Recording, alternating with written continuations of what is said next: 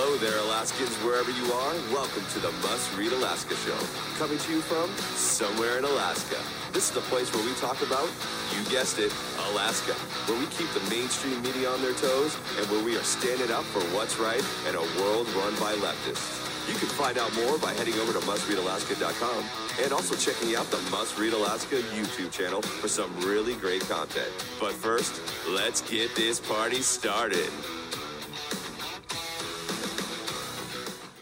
Okay. Well, welcome everybody to the Must Read Alaska Show. I'm your host, John Quick, coming to you live from somewhere in Alaska. And folks, you were in for a treat. We got a doubleheader today. I had Representative Gray on earlier talking to us about foster care and affordable housing and how that he is on a mission to fix every pothole in his district if it's the last thing he does.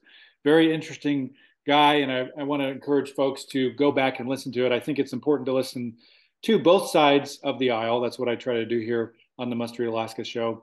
And I want to thank folks that listen, watch, or read Must Read Alaska.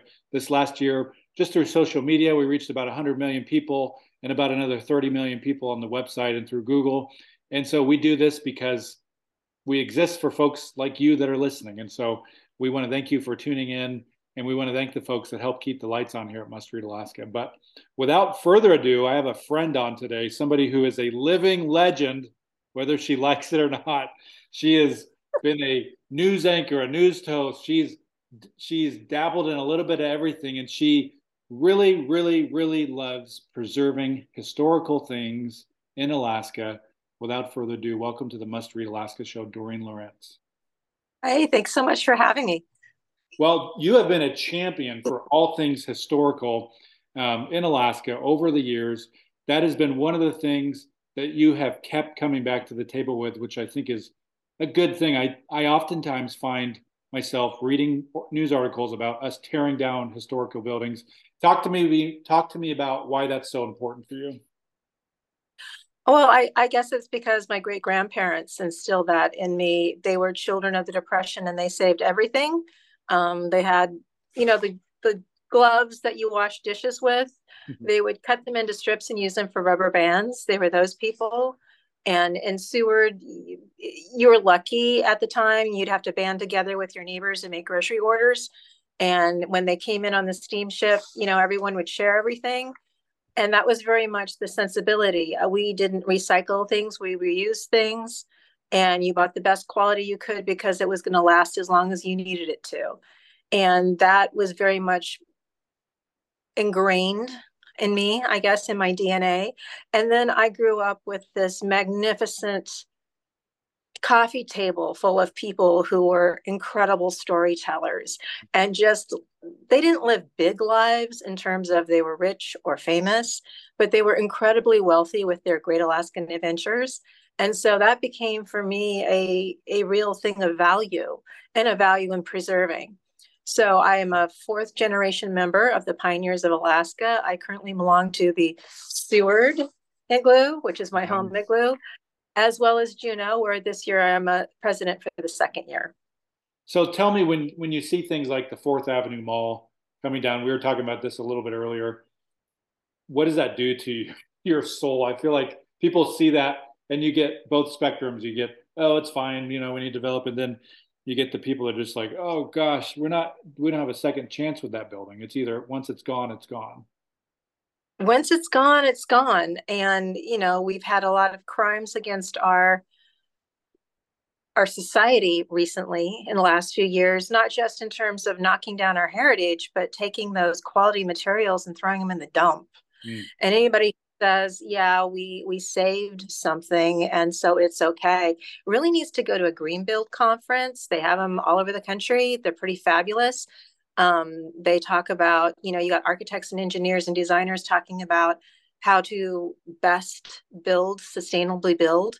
And they will tell you every single time the best built building is the one that's already up. Those resources have already been expended and you need to preserve and take care of it so it can have an adaptive use to modern society. And, we've turned into a throwaway culture. And this is very much, we're just, tossing the heritage. Who cares? Yeah. There's people who care. It's an important thing. If you don't have that heritage, then you've lost your roots, and people without roots aren't well-grounded. And we were talking a little bit about the difference between folks in Juneau and folks in Anchorage or any other place around the state. Talk to us a little bit about, the people that don't live in Juneau don't get to experience this. Do people in Juneau care about preserving things, and why do you think that is? I got to tell you, I moved to Juneau, I think it's 4 years ago now. I'm coming up on 4 years.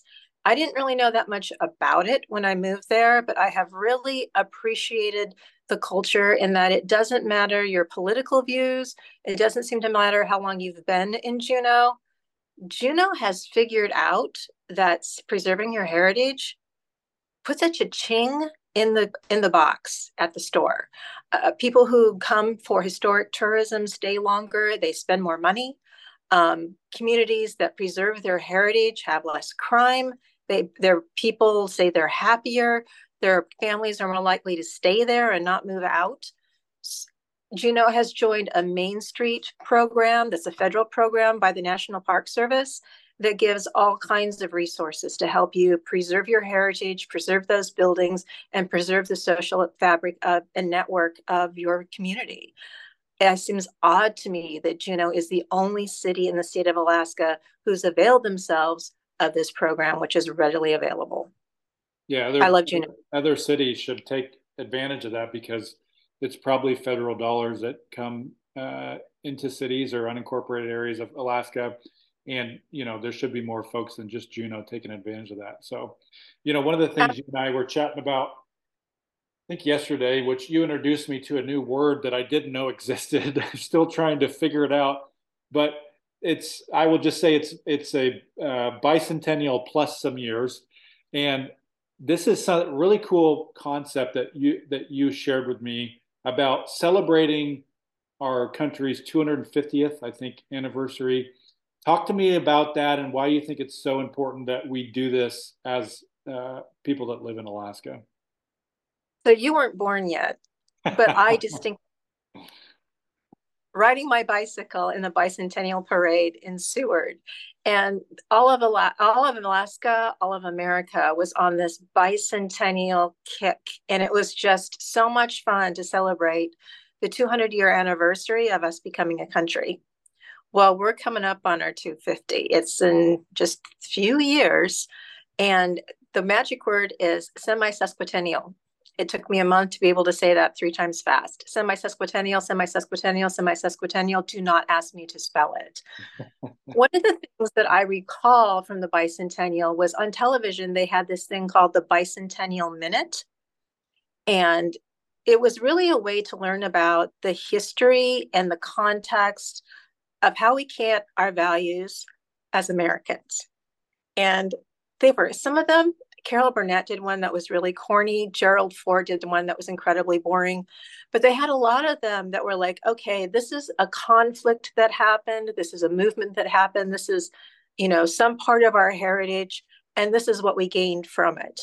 And by watching those bicentennial minutes every night in the news hour, frankly, is how I learned most of my American history. So when I heard that, I came to the awareness that this was coming up. Apparently, folks in other states have been working on it for a decade. I Googled Alaska semi-sesquicentennial, and there were no hits. Yeah, so surprise, I don't surprise, know. right? Yeah, shocker. So I don't know if it's an awareness issue, and it's just that I haven't been aware, and there's a bunch of people doing a ton of things, or if it's just we're going to be caught flat-footed. So as a member of the Pioneers of Alaska, I broached our group in Juneau, and I'm going actually tonight to the Anchorage meeting to talk to them about it. And I've already talked to Seward as some members as well. It seems like everybody's gung-ho.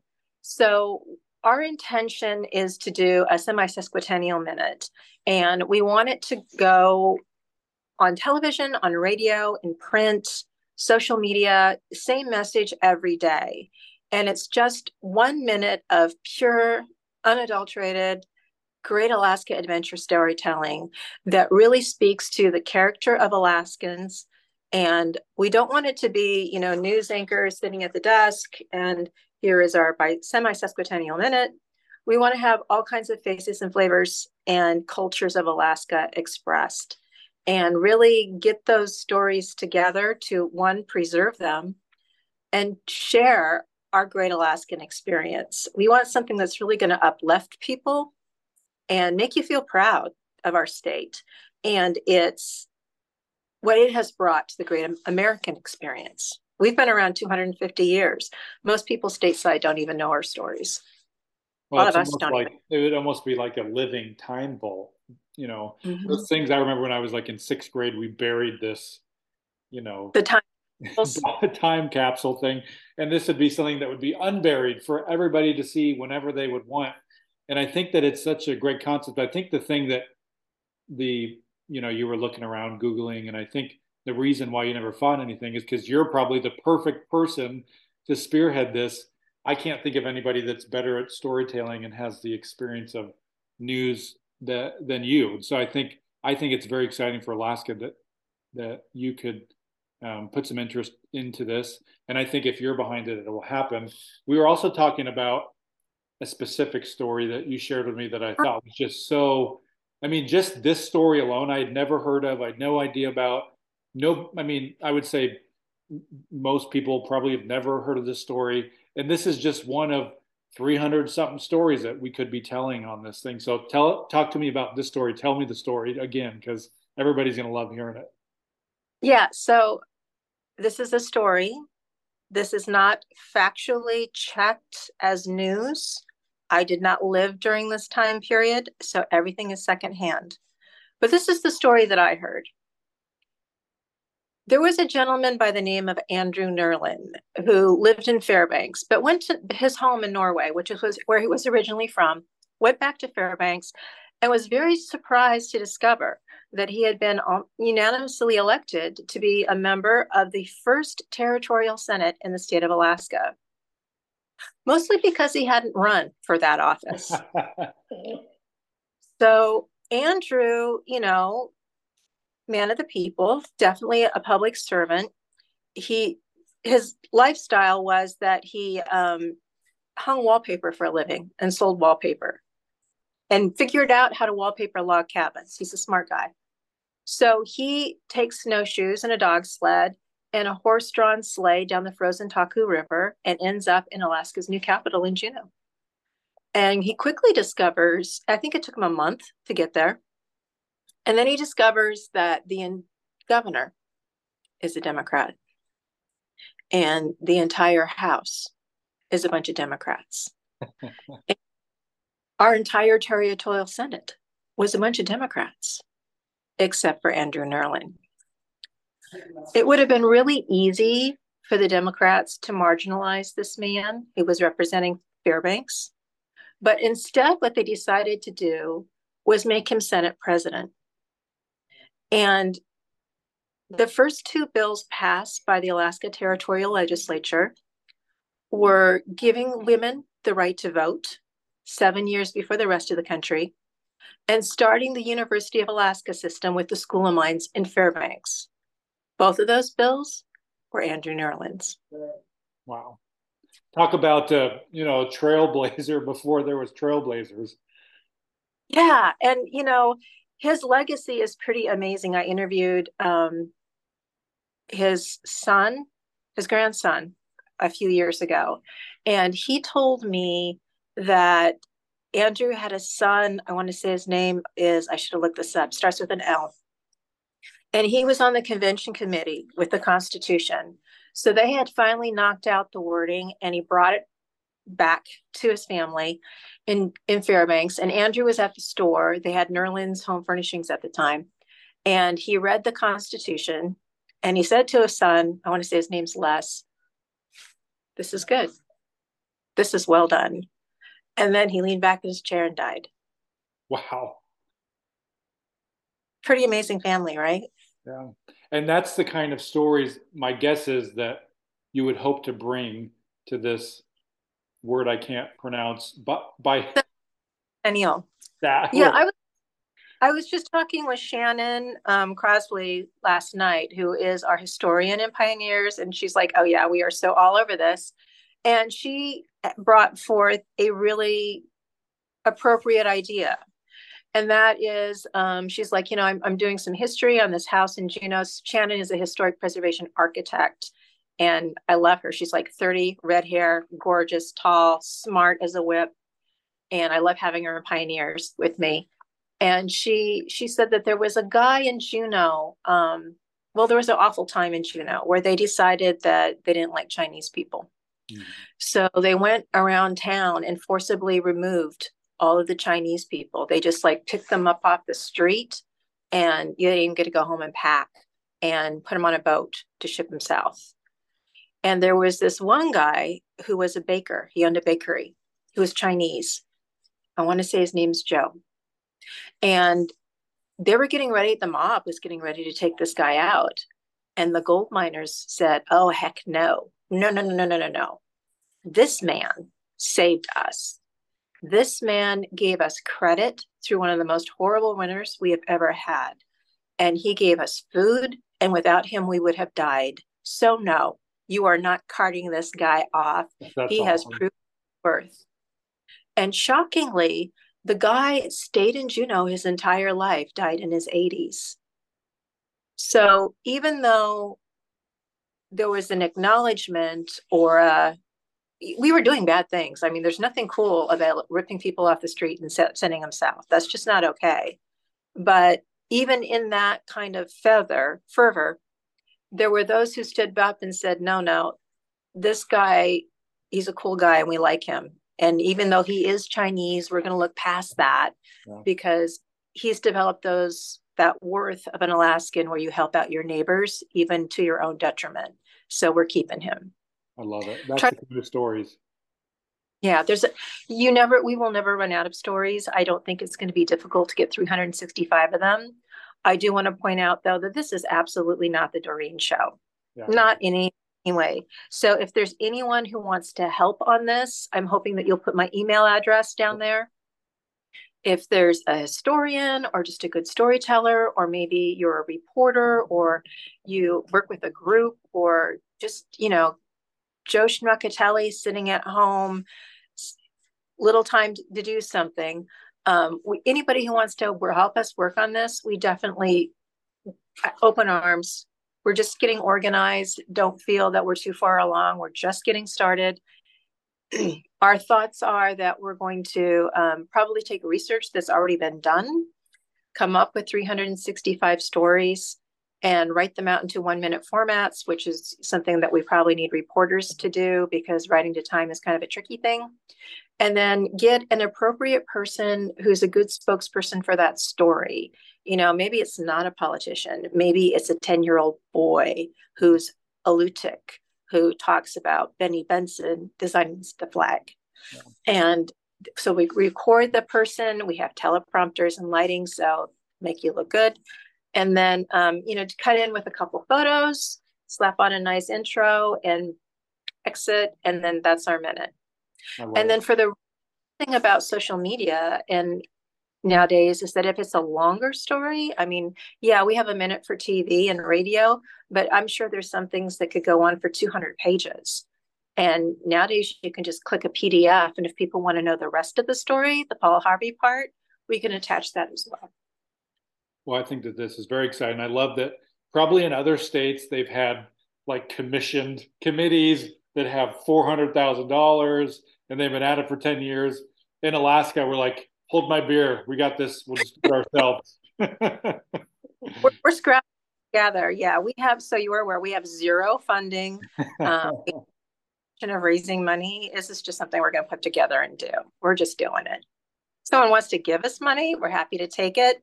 Not me personally. We'll have to figure somebody else for that. I don't do the finance and that's not my area of expertise. But if someone wants to be the finance person and figure that out, it would be really nice to be able to hire someone to do the editing and have that just be their job. Yeah. Well, I'm excited, Dorene. I think that this is going to be a very positive thing for the state of Alaska. I think you're going to find that lots of people, as you're already finding, are very excited about the idea.